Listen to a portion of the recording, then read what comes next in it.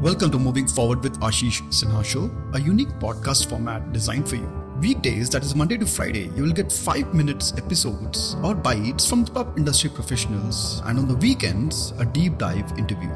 The thinking behind Zerodha's scalable architecture.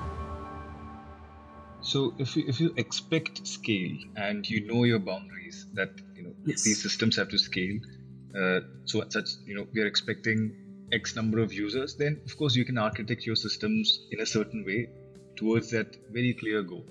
But if you, in a market like ours where things can change by the second, and like you rightly said, we went from 2 million trades a day to 8 million trades a day in a matter of 3 weeks. And we went from 2 million users to 7.5 million in a matter of 18 months. So this is not something that we never expected. It's a proper black swan. But what enabled us to scale without scrambling, without having to humongously scale up our infrastructure or our teams, was again these first principles that we've been following from the very first day. All these pieces falling into the right place.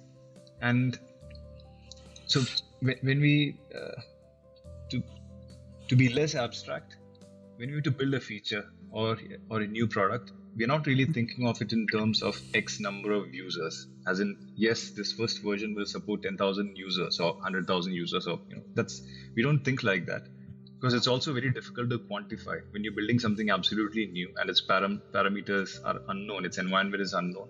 It's very difficult to come up with numbers, concrete numbers like that this version will support 1 million users. That especially in a volatile market like ours where user behavior is completely unpredictable. But what you can do is architect systems in such a way that there are as few dependencies as possible. There are as few network hops as possible. There's as few dependency on bottlenecks such as disk-based databases. Sorry, I'm just citing random examples, but common sense principles. And that there aren't too many services that are tied together. And that this one program is not too resource hungry. All these common sense principles to keep the system modular and simple enough, good enough. You do that, and as the product slowly improves and you iterate over it, it'll be in a position where when the time comes, you will be able to scale it up. If the program is poorly built, if the piece of software or collection of software, if they're poorly built and there is massive scale, there's nothing you can do because it's poorly built. It's physically limited. Its architecture, the code that's been written, it's CPU bottlenecks, whatnot, they're all physically limited. But if it was well built, and even if you've never really scaled it up to 10x or whatever, if it was modular enough, good enough, when the time comes, you will naturally find yourself in a position where with minimal effort you can scale it because all the right building blocks are there. I know that sounds very abstract because if you do 100 programs are all entirely different. The requirements, the stack, they're all different. But these are the set of principles that we follow on day one. It's not looking at concrete user numbers.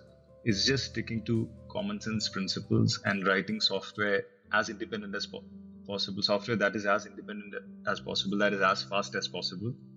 And then it would be in a place to scale with minimal effort. Like the episode?